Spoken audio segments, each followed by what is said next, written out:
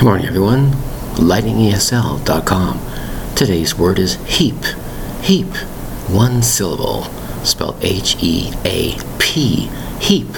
What is a heap? Heap is usually a large amount of something. A heap of clothes on the floor. A heap of pile of this, garbage in this. Usually it's one particular pile of something. Or, let's take for example, food. There's a heap of food on your plate. You have 25 pieces of bacon on your plate.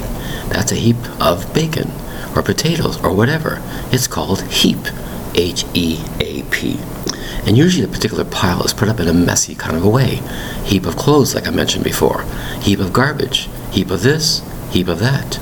The word is heap, H-E-A-P. One particular syllable has to do with a pile of something, and usually in a messy way. Heap of clothes, heap of food, heap of garbage, whatever. It might be a giant heap of nothing, whatever you want to say. Heap of a lousy car put together with boxes and parts falling apart.